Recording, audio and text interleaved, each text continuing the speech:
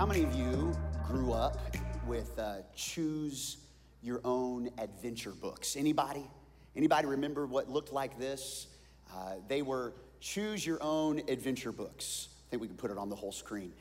And you're the star of the story. And what you do is you would choose from 26, 52, 48 different possibilities. And the way it would work is you would read a little bit, and you're the hero of the story, and you get to a place, and at the bottom of the page it would say, if you should go down the coal mine, go to page 52.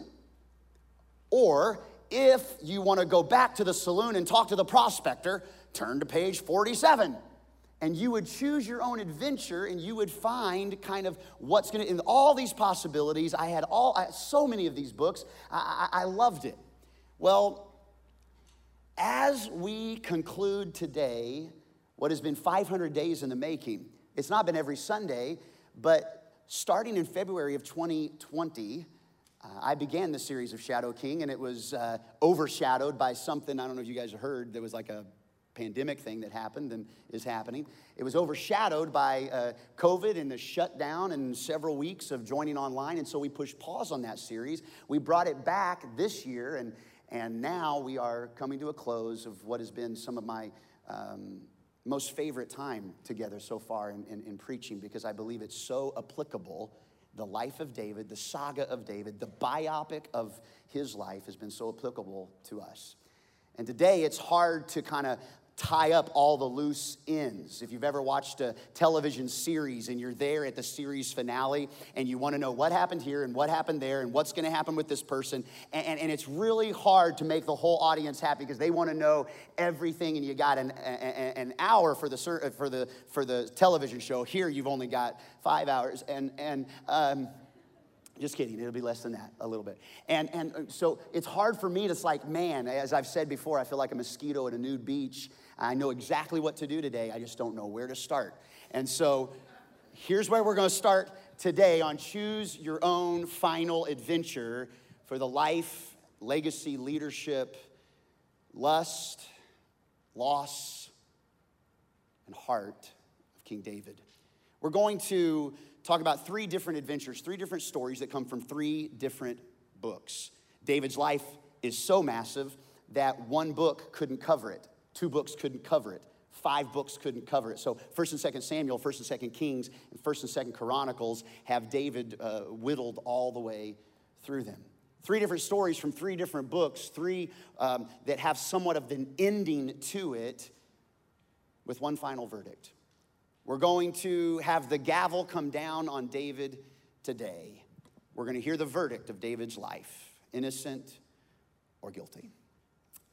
So let's jump in. If you're taking notes, I invite you to open your worship guide, and you can fill in the blanks there, or Timber Creek app, or everybody on the Timber Creek Church online platform. You can see it right there.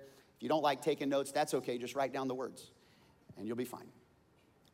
We go to Choose Your Adventure number 1, and I've entitled this piece, Falling into the Hands. You want to make sure that certain things, from military documents to weaponry to who knows what, that it does, to your diary, that it doesn't fall into the wrong hands.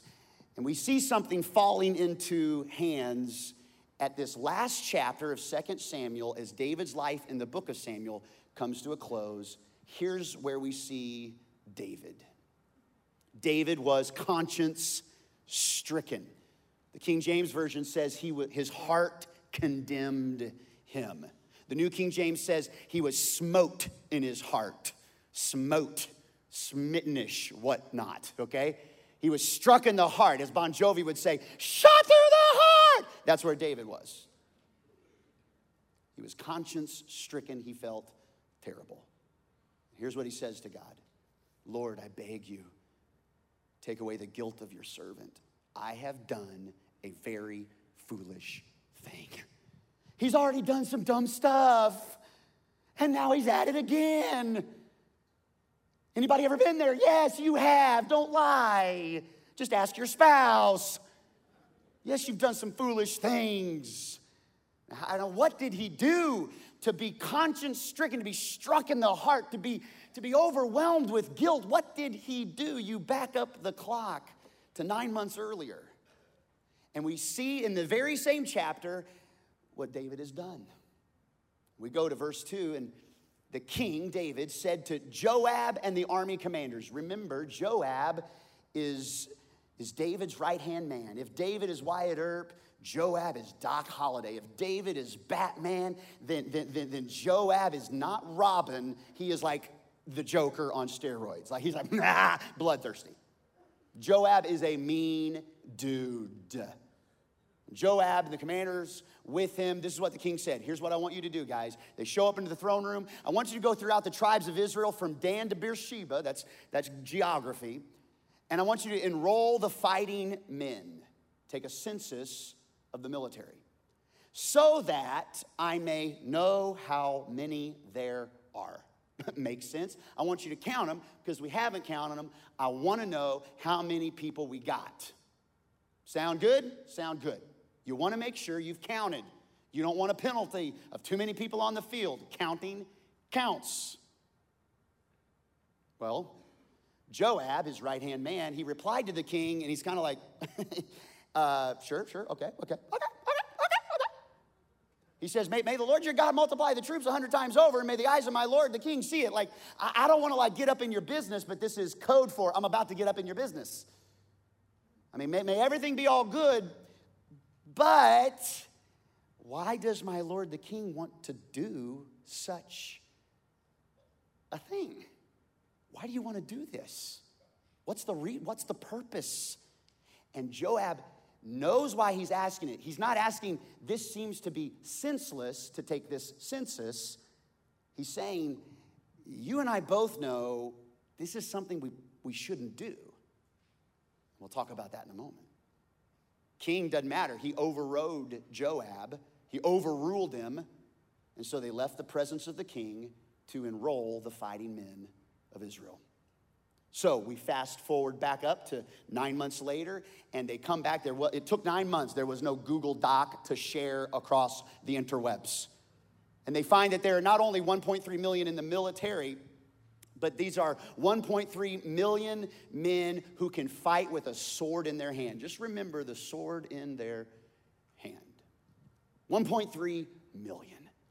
And the moment the words come off the lips of Joab and his army commanders, the Bible says David was conscience stricken. He realized what he had just done. David was conscience stricken after he had counted the fighting men, and this is what he said to the Lord: I've sinned against you greatly in what I've done. Now, Lord, I beg you, take away the guilt of your servant. I have done a very foolish thing.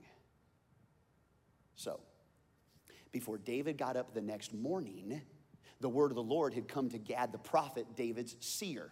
It used to be Nathan the prophet, who years earlier had come to David when he'd had the affair with Bathsheba and had Uriah, her husband, killed to kind of cover up the whole deal.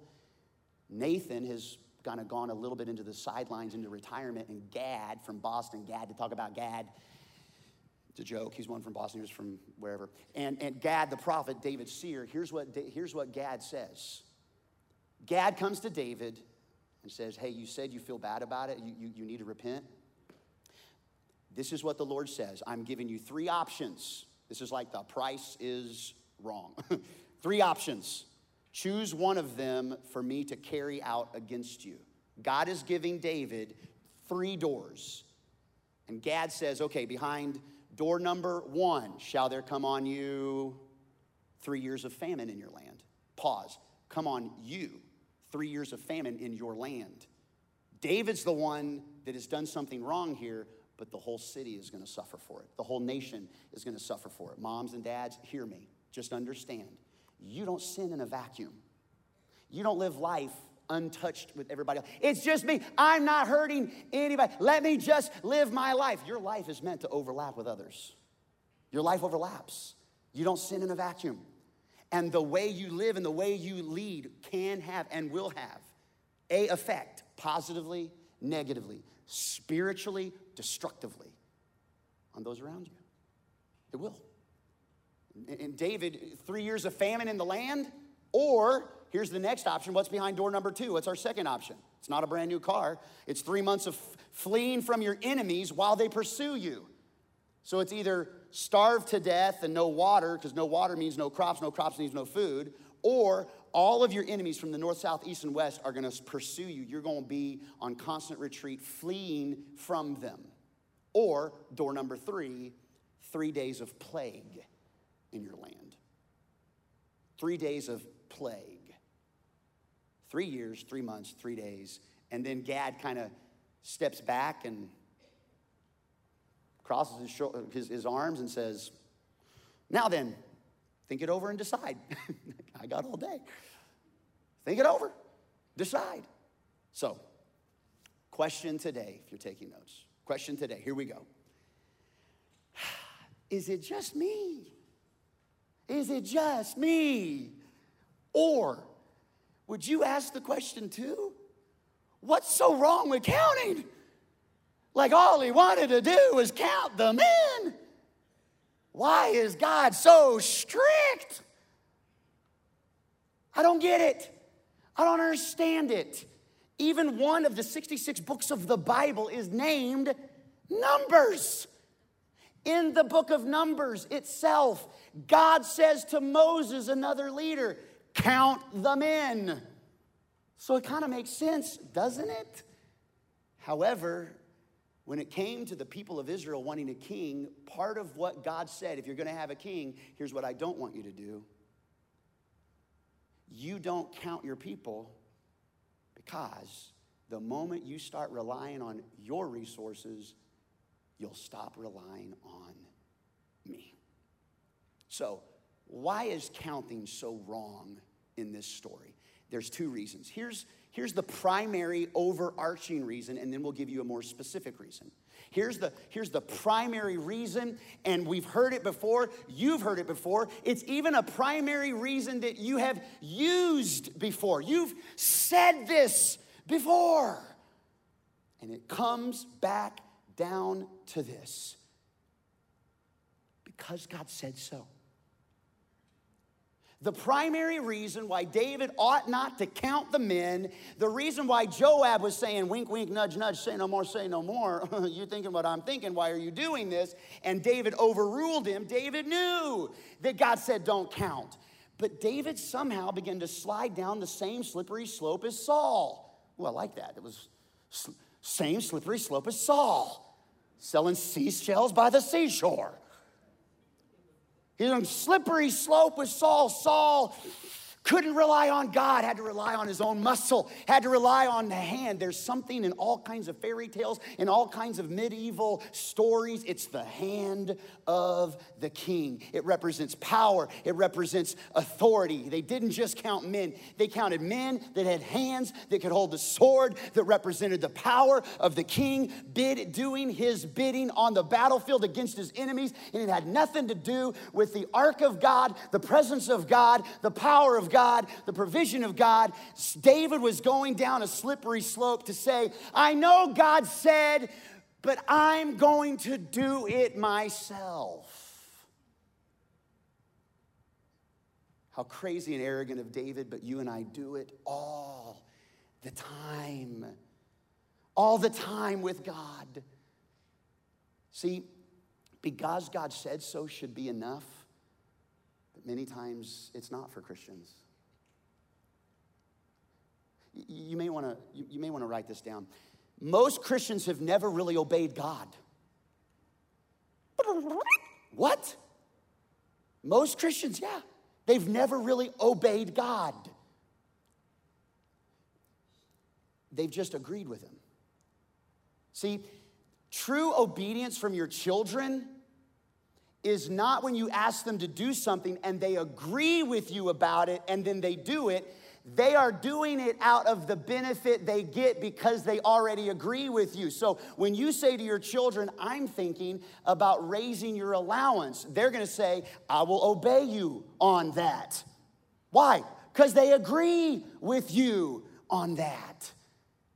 And I want you to know that the Bible is full of things that if you dive in deep enough, and you really choose to live by it, at some point, God's gonna say so, and you're not gonna like it. God saying so has to be enough for the Christ follower. God saying, here's the way I want it. But even going all the way back to the Garden of Eden, the first humans that ever lived, that God designed himself. Can I just give you some encouragement, parents? If you feel like less of a parent because your kids have gone off the deep end, God only created 2 humans, and then the rest of the creation was all up to us. Both of those humans failed. Your failure, your kids not following the path that you are setting out for them, doesn't mean you're a terrible parent. They have to choose for themselves, just like Adam and Eve did. Because there's gonna come a time where your kids don't agree with you, and it's either gonna have to be obedience because they're surrendered to the will of their parent, or they're gonna push back, and it's gonna happen. And it happens in my life, it happens in my kid's life, it happens with my spouse. Can you believe that she don't agree with every single thing I say? And Adam and Eve, they see the fruit, and there's nothing, it's not like there's a worm, it's not like there's a skeleton, tattooed on the fruit. It's not like there's bugs and maggots all crawling around, and God says, don't eat that fruit. No. It looks good. It seems good. The enemy in the form of a serpent says,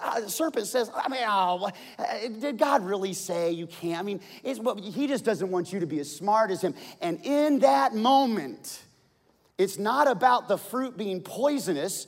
They could have carved off a little piece and fed it to a bunny and watched for a little bit and see if the bunny fell over or started puking or something. But instead, they pluck it off. They take the bite because they didn't agree with God. And because they didn't agree, they didn't obey. Can your relationship with God stand when you don't agree with him? That's real obedience. So God says, and here's what we do. We love to serve God as long as everything is good. But if he ever says anything that interferes with my choice, my life, my money, my sexuality, my marriage, my decisions, what I think is integrity and what other people think, what God says, anything that I choose, I end up doing the same thing. It's not about counting men. It's about God just said, don't do it, and that ought to be enough. It ought to be enough. But it just shows the depravity of our own hearts. Don't make sense to me. So that's the first thing. But the second thing, what's so wrong with counting? It's the specific reason. And it's this: for you and me, and Adam and Eve, and David, and Jeremy, and Janet, the incredibly seductive power of power. We're guilty of taking matters into our own hands, into our own intellect, into our own control. And the Bible says, like I said, something we don't like, and we push back on the Bible, and then we start coming up with reasons to dilute the power of the Bible. And we say, oh, yeah, but isn't that just author? Or isn't that just, or today, guys, 2,000 years ago. Yeah, okay, it's the moral compass. And what we do is we set a case, and what we do is we dumb down God to our agreeability. We dumb down God to make sense. For those of us in the room, and I will include myself in this, there are times that I have struggled and can struggle. There are moments that I will tell you the truth. Moments where something hits me and I say, is this real? Is this real? Is this real? This whole God thing, is this real? And if I'm not anchored in the truth of his word, if I'm not having personal time with him, it wouldn't surprise me if you feel that way too sometimes. Is this real? And so what we do is we begin to dumb down God to our level. He's ultimately omnipotent. He is infinite in his wisdom. If he's infinite in wisdom and you've got some wisdom, can I tell you that as much wisdom as you got, it's still dumb compared to infinite wisdom? Like as smart as you are, okay, 4.0, whatever, summa cum laude, or graduated, thank the Lord, whatever it is, it's nothing compared to the infinite wisdom of God. So can I tell you, for those of you that want to make sense of the world, and everything's got to fit the formula, thou shalt not fit God into an Excel sheet. It's not going to fit. There's going to be times where someone you love, the life doesn't line up with the word of God, and you're there and you struggle and you hurt and you don't get it, and you say, what's going on? And you can't explain it away. Or there's a sickness, your child is sick and God's not healing them the way you want them to be healed, and you're saying, God, I thought you were the healer. You cannot Excel sheet God because his ways are higher. But you can know him personally. So what we have to do is not try to fit him into the Excel sheet. It's that we have to surrender into his will with obedience when we don't agree. We got to recalibrate our self-confidence in our own intellect and put our confidence, lean not on our own understanding, but in all our ways yield to him. That's what we got to do. So David was conscience stricken. I didn't agree with him, and I should have. I didn't obey, and I should have. So, Christian maturity isn't measured by you needing to repent less. Go back one. Let's read that again. David was conscience stricken.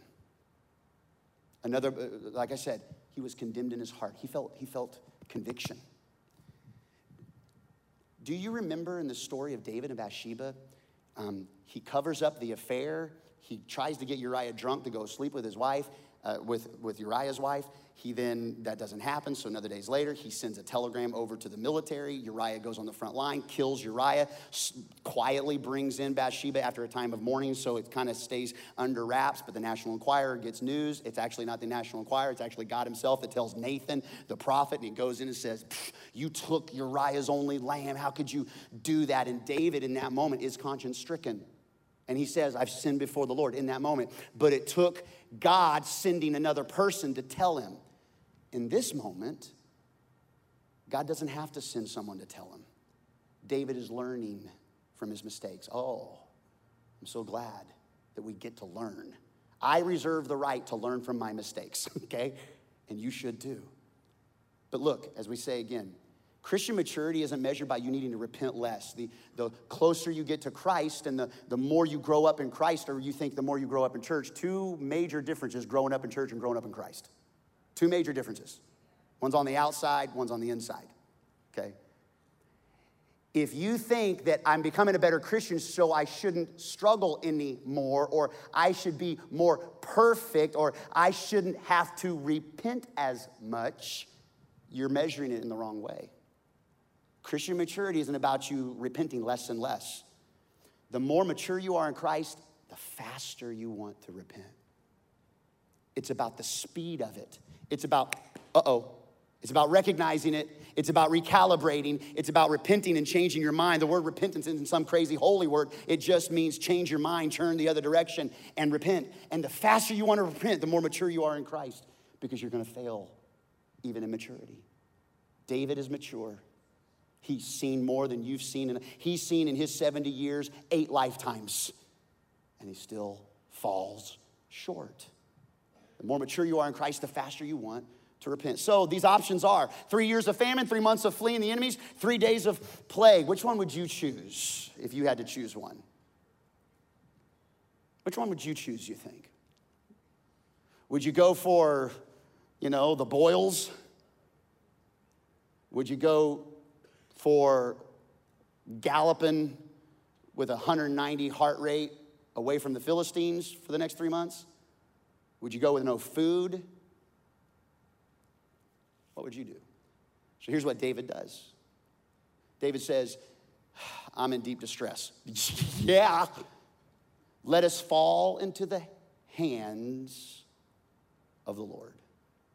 Fall into the hands of the Lord, for his mercy is great. But here's what he says, but do not let me fall into human hands. Because David knows his own hand is human, their hand is human, and there's nothing stopping that human hand from wanting to take all the power they possibly can. So he said, God, instead of this relying on other humans, you just be God. And whether it be a medical thing, health thing, or it be a food, water thing, you decide, God. And sure enough, God says, okay, 3 days of plague. This is hard to read. 70,000 people in the next 3 days in Jerusalem die. Because David raised his hand as the ultimate power and counted. And God said, no. If you want to boil God down to your level, you can say things like, what kind of loving God would do that? But that's you boiling him down to your level of understanding humanity and life and value and all this. It's a jagged illustration, but let me give it to you this way. You might say, how could a loving God like that do that to 70,000 of his people that he says he loves? Well, I think you and I say, hey, we want to love God and love people. But let me just use myself as an example. If I walked into my house and someone had broken in and they were violating one of my children or my wife, I love you and I love Jesus, but I'm going to kill somebody. Now, would you say, how could a loving pastor do something like that? No, you would probably give me high fives. I'm not for sure if that would be the appropriate response. In fact, it wouldn't be. But I would die for my children and my spouse, and I think I have the capacity to kill for them. I think I have the capacity to defend my family like that. You wouldn't call me a terrible dad if I defended my family. Just understand, in the scope of humanity and creation and God of the cosmos, he's the ultimate father. This is all his.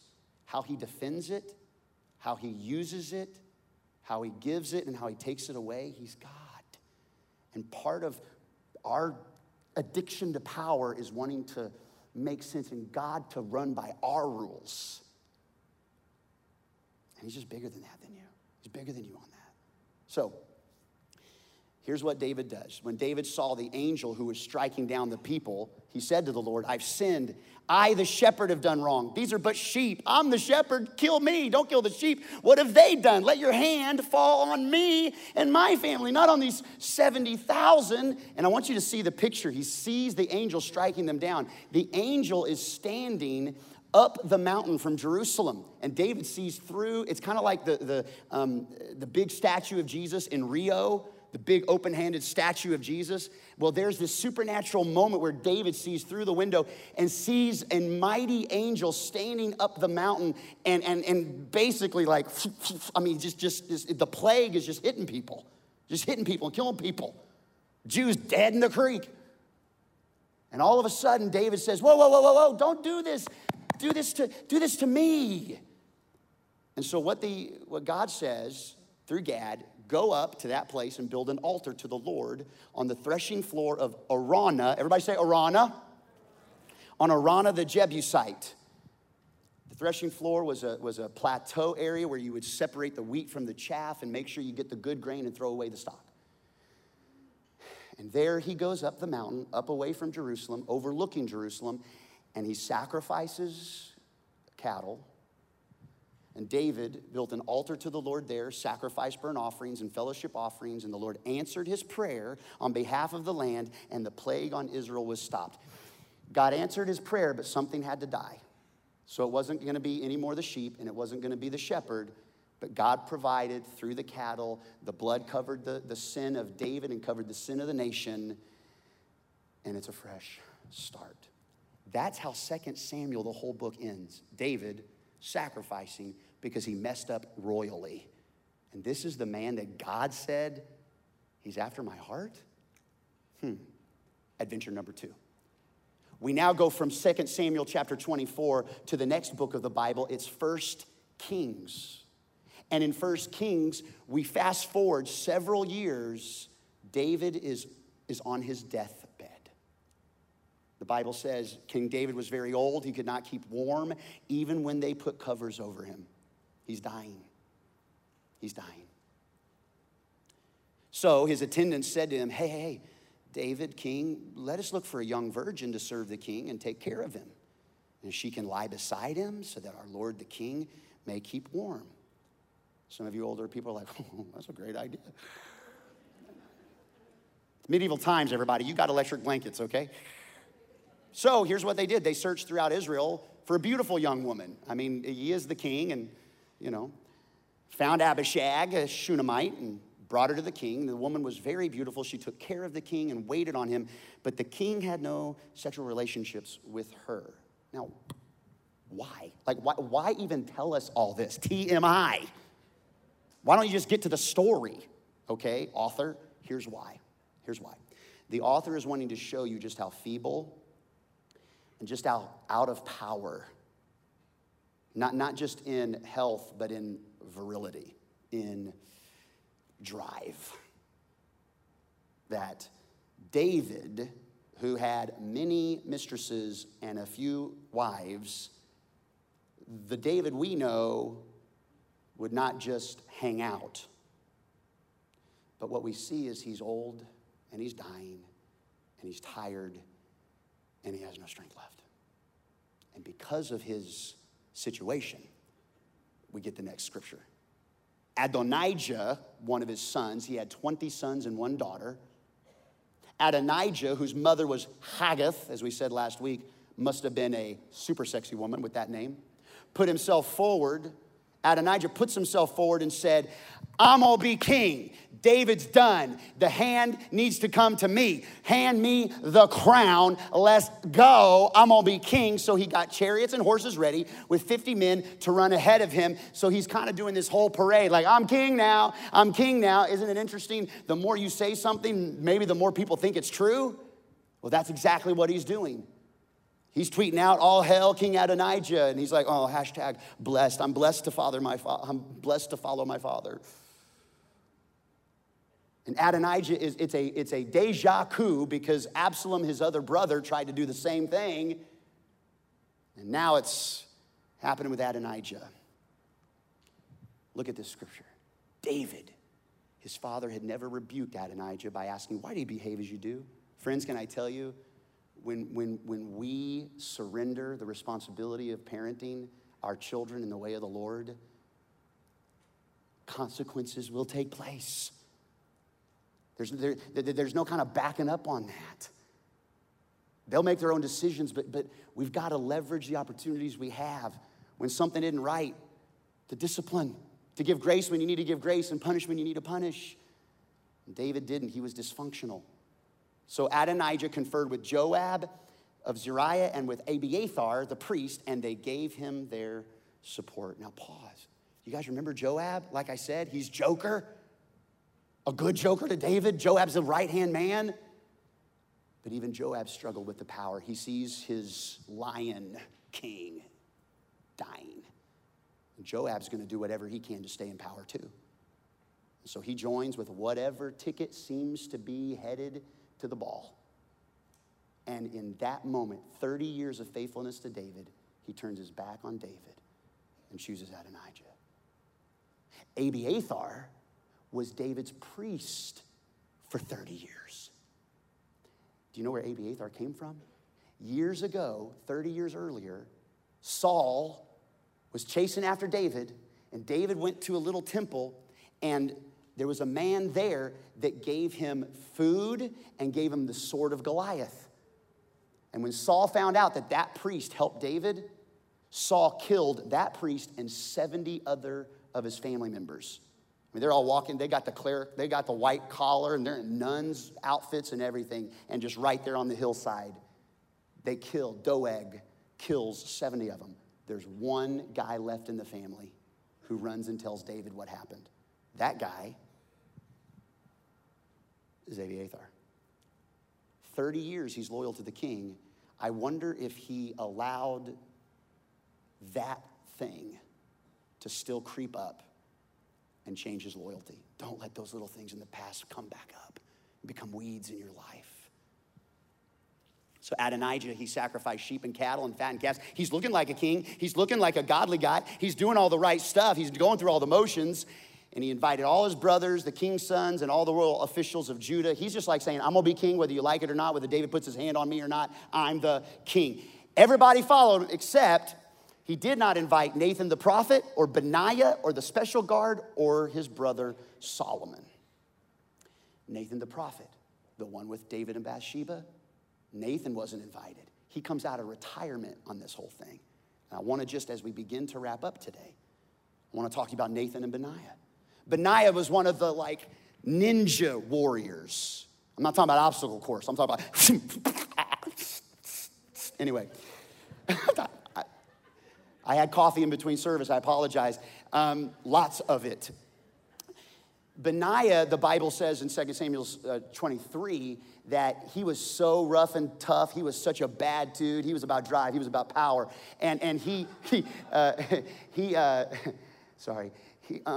what did he do? He chased a lion into a pit on a snowy day and killed that lion. He chased the lion. The lion didn't chase him. He chased the lion into a pit on a snowy day.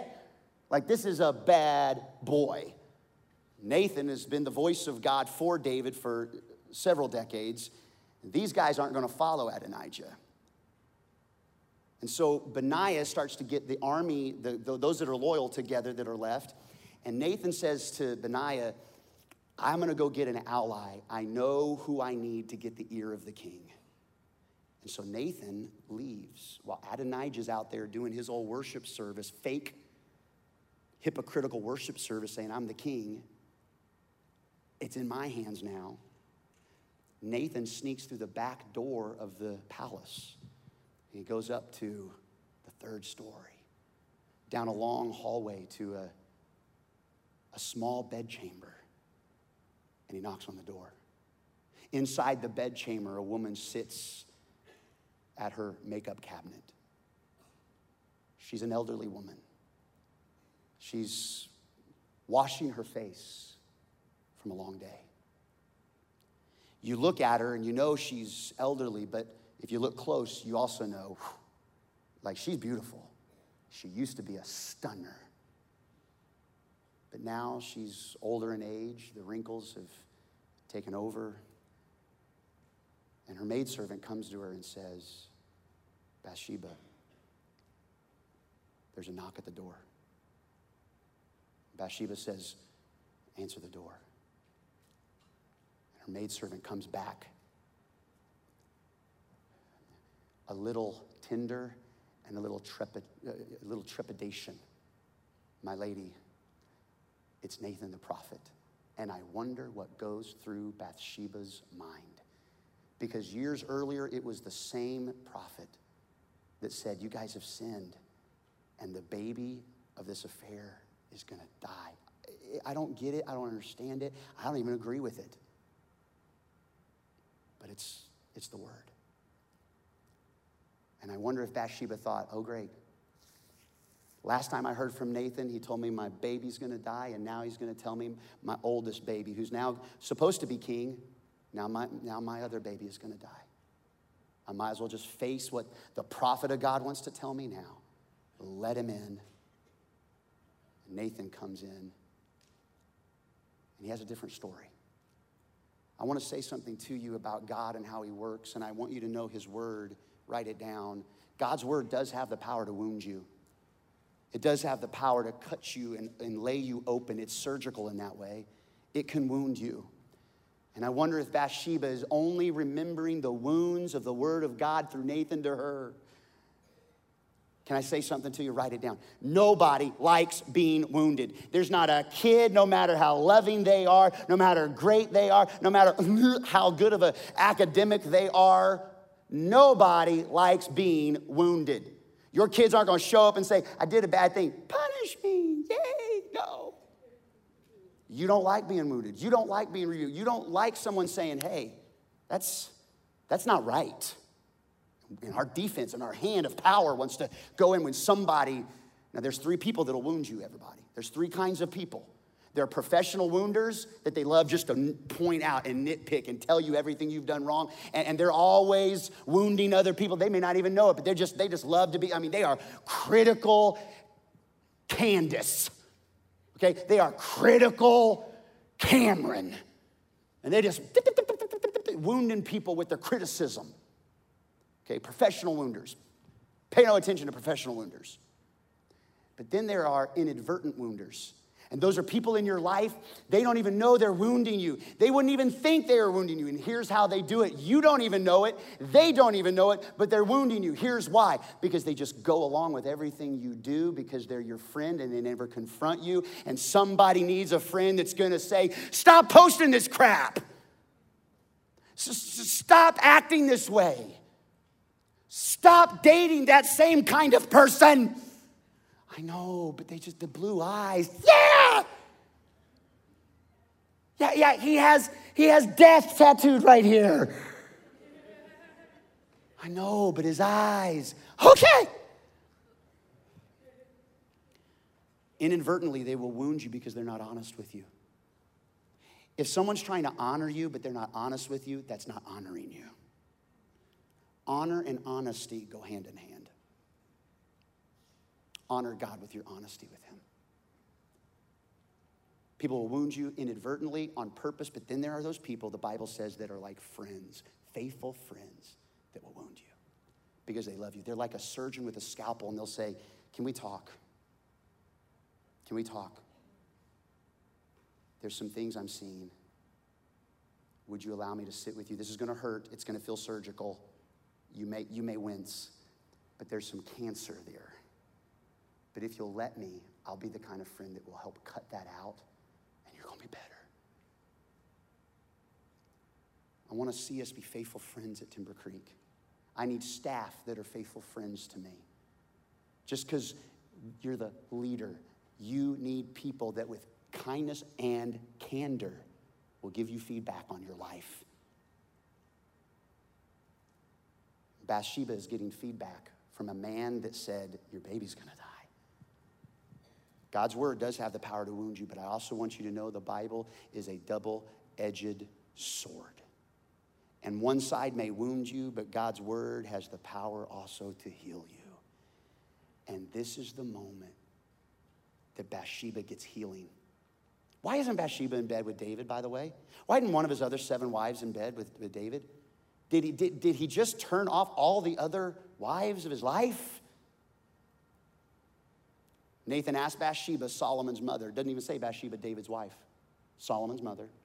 Have you not heard that Adonijah, the son of Haggith, has become king, and our Lord David knows nothing about it? Now, let me advise you how you and I can save your own life and the life of your son, Solomon. I know we've not saw eye to eye on everything. I know I've wounded you, but now listen, if you'll follow me, your son's gonna be on the throne. God speaks to people he thinks he can change. And Bathsheba, although she was wounded, she still was changeable by the word of God. Friends, God's word may have wounded you, but if you feel like God is saying, oh, that's not right, it's not because he's mad at you, it's because he believes he can change you. He believes you can be changed. You're not too far gone. He believes there's still hope. He believes there's still an opportunity to turn things around. He believes in you more than you could even comprehend believing in him. God believes in who you are, who you have the capacity to become in his grace and in his mercy. God speaks to the people he thinks he can change. He's not speaking to Haggith. She's gone. She's done. Her son's cuckoo for Cocoa Puffs.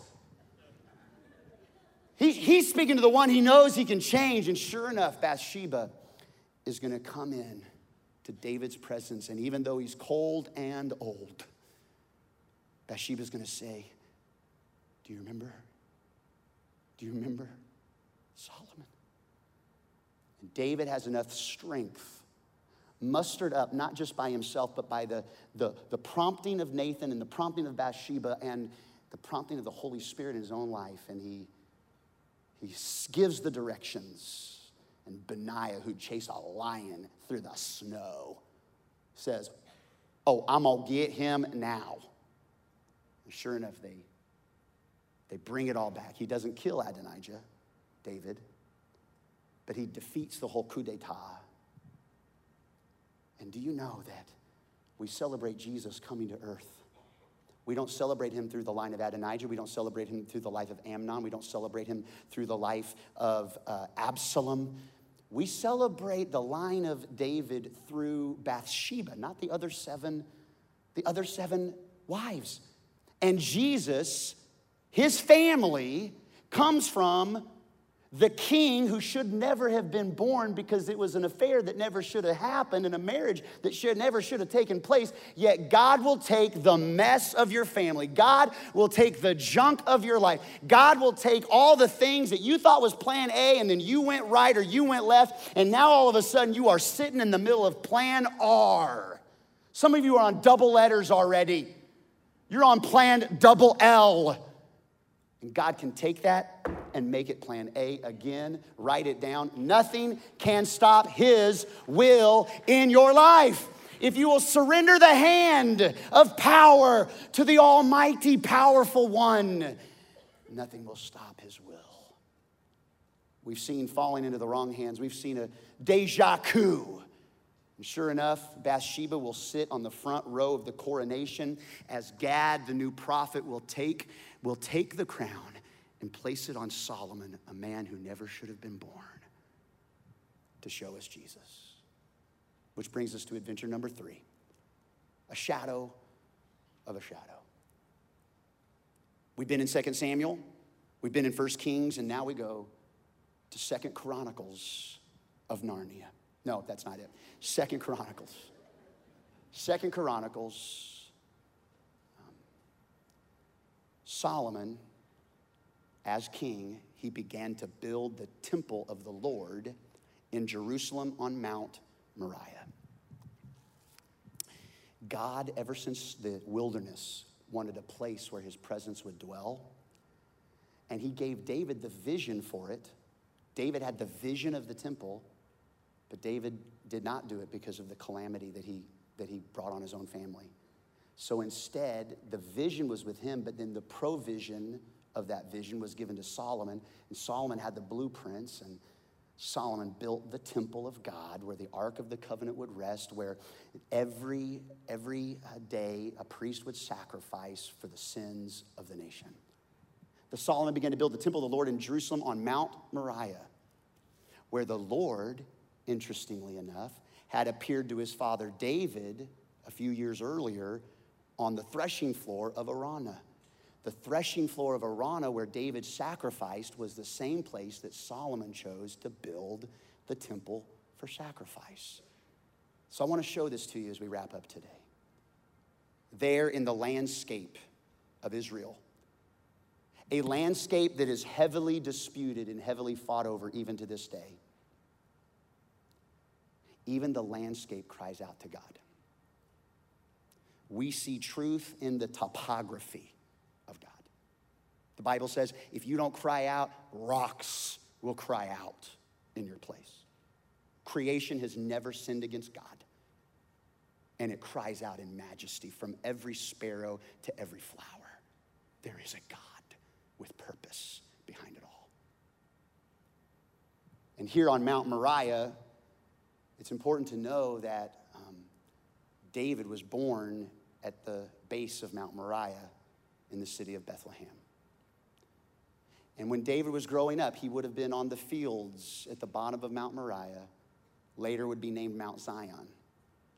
In Bethlehem, he would see at night, he would see the glow of the candles from the city of Jebus that would later become the city of Jerusalem.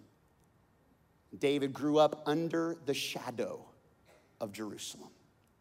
And David would overcome the shadow of his immaturity and the shadow of his pedigree. He would overcome all of his past, and overnight he would become a Hebrew celebrity, killing a giant with one rock. And people would begin to say, whoa, this guy, Saul's great. Saul's slaying his thousands. David is tens of thousands. And overnight, David's leadership would overshadow the dysfunction of Saul. And David would bring together a disbanded tribal group of people, 12 different tribes. He would bring them together as the nation of Israel with the capital city of Jerusalem. And his future would overshadow his past. But also David's sins in that same city would overshadow his successes, to the point where it would bring calamity on 70,000 people by plague from the angel of the Lord. So God said, meet me up at Araunah's threshing floor. And above, overlooking the city of Jerusalem, was Araunah's threshing floor. where David would sacrifice the cattle to overshadow his sin and the sin of the people, and the hand of God would lift and give grace and mercy. Wow. In that same place, the temple exists even today, disputed on whose territory it is built. The temple, representing sacrifices every single day by the priest to cover the sins of the people every day, because it's not good enough to live on yesterday's sacrifice. You need a new sacrifice, and new blood, and a new animal, because that only covers a little bit. You are dirty, and you're sinful, and you're wrong, and you ought to be condemned in your heart. So every single day, you better stack up good stuff, and you better stack up sacrifice, and you better build your position on being a good person and doing good things and handing out some stuff at Christmas, and at least, being a nice guy who believes in the big man upstairs. But the temple wasn't enough. It will never be enough. The sacrifice after sacrifice after sacrifice, God was showing us that nothing you could ever sacrifice could ever be enough to truly wipe it all out for good. Would you write it down? Nothing is wasted in Scripture. God doesn't say,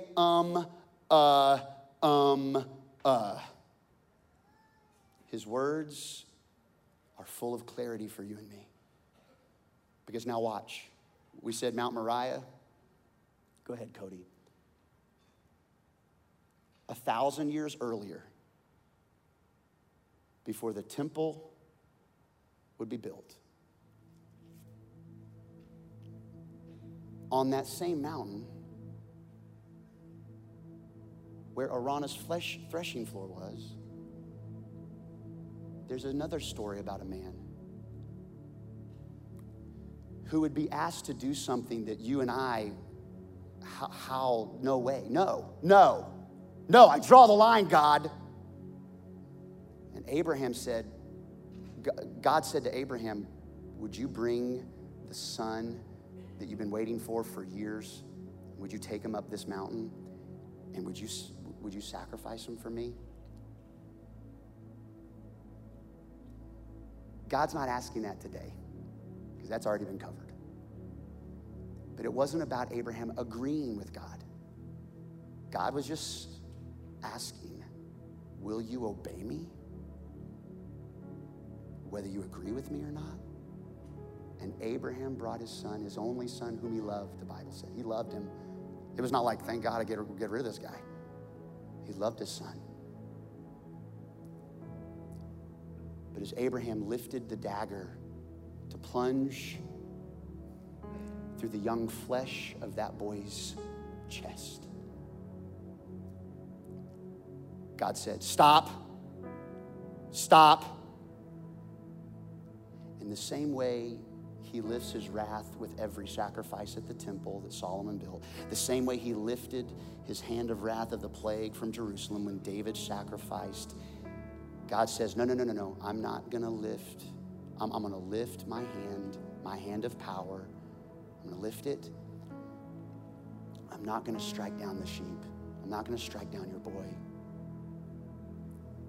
And God, with that same hand, provides a ram in the thicket.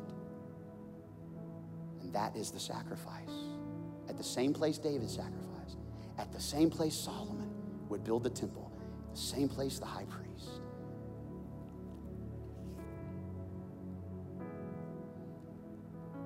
Abraham, Araunah, and the temple.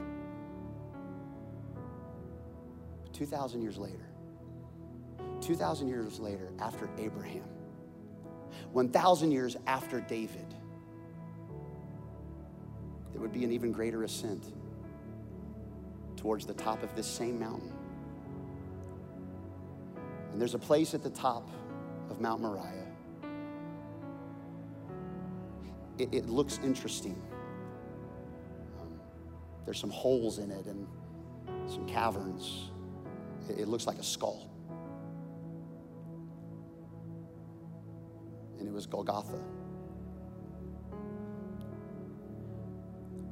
And this was where God did kill the shepherd.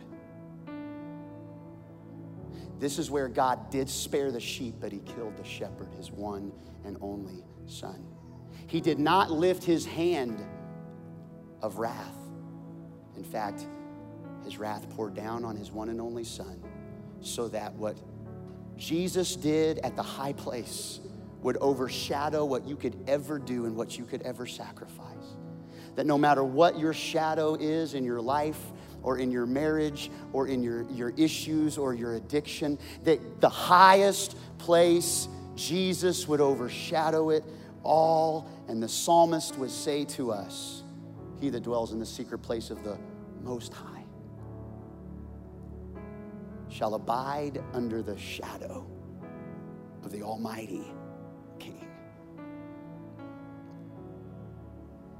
Even the topography speaks of a Savior who is intentional with you, who loves you and sees you. And your eyes look to the mountain, but not the mountain of your issue. Look to the mountain of your Savior that overshadows everything you could ever do. So we end today with the final verdict, and I'm going to say to David, will the defendant please rise? Over the last 500 some days, we've tried to make a case for David. You have heard the evidence. You've read the reports. You've heard from eyewitnesses. You've seen the victories. You've seen the blood. You've seen the marriages. You've seen the turmoil. You've seen the trust. You've seen the prayers, and you've seen the pain. And it's time for you to choose. For every Goliath, there was a Bathsheba, and for every act of compassion, there was slaughtering, and for every spirit-led moment, he broke God's law. And yes, okay, he was a great king, but he was a dysfunctional father, to say the least. And so the final verdict is in your hand and mine, and I'm asking you today to choose, to decide. Do you find David guilty of being a man after God's heart? And if you had any common sense, you would say not guilty. The evidence is too deep. He messed up too many times. He did too many things. He was a terrible father. He violated people. Just to pay for a bride, he killed 200 Philistines. He's got blood on his hands. No, he's not a man after God's heart. So if it's up to me, I'm going to tell you, he is not guilty. He's innocent. He's not guilty of being after God. But can I say something really good to you today? It's not up to you. It's not up to you. And it's not up to your friend. And it's not up to what you wish your dad would say finally. It's not up to what you have in your past that keeps crawling up back and wants to strangle you. It's not up to all that. It's not up to the enemy. It's not up to sin. It's not up to your regrets. It's all up to God. And we don't see David's heart just by the end of his life. God is all-knowing, and you back up 60 years to a wee child in a living room of the house of Jesse. And Samuel the prophet is thinking he's going to anoint the big one and the strong one and the head and shoulders over everybody else, oldest one. And God says something that you need to hang on today with. And he says, no, Samuel. You're like everybody else that's got eyes. You look at the outward. God, look at the heart. And God said, was he jacked up? Yeah. But he was just meant to be a shadow of what a real king looks like. But what about your verdict and mine? Here's the sentencing for you and I in this whole story that's led to Jesus. Lift your eyes up to the mountain where your help comes from. Abide under the shadow of the Almighty. He will be your fortress. Live there. Live there.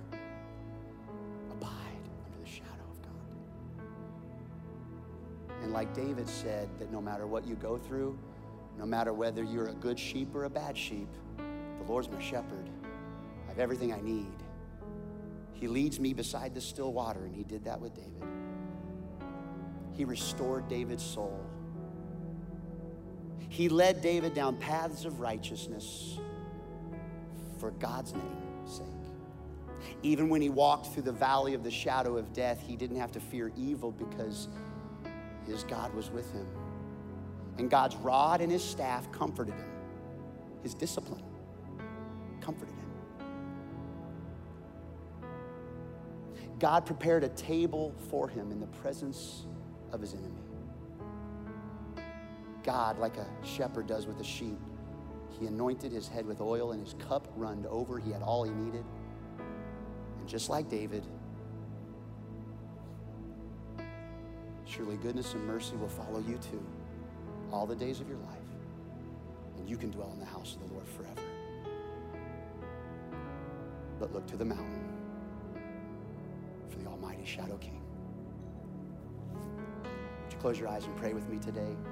This service is meant for you. If you're here and something is saying inside of you, you need Jesus to be your king.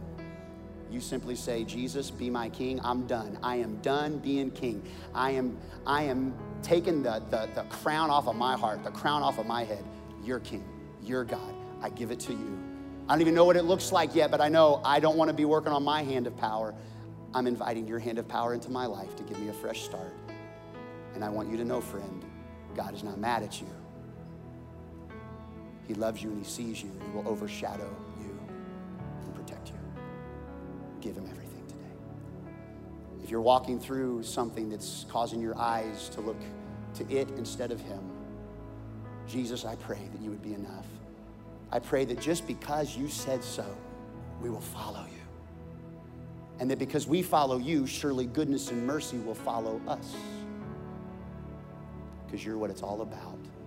We ask it in the name of Jesus, the strong King of kings and Lord of lords.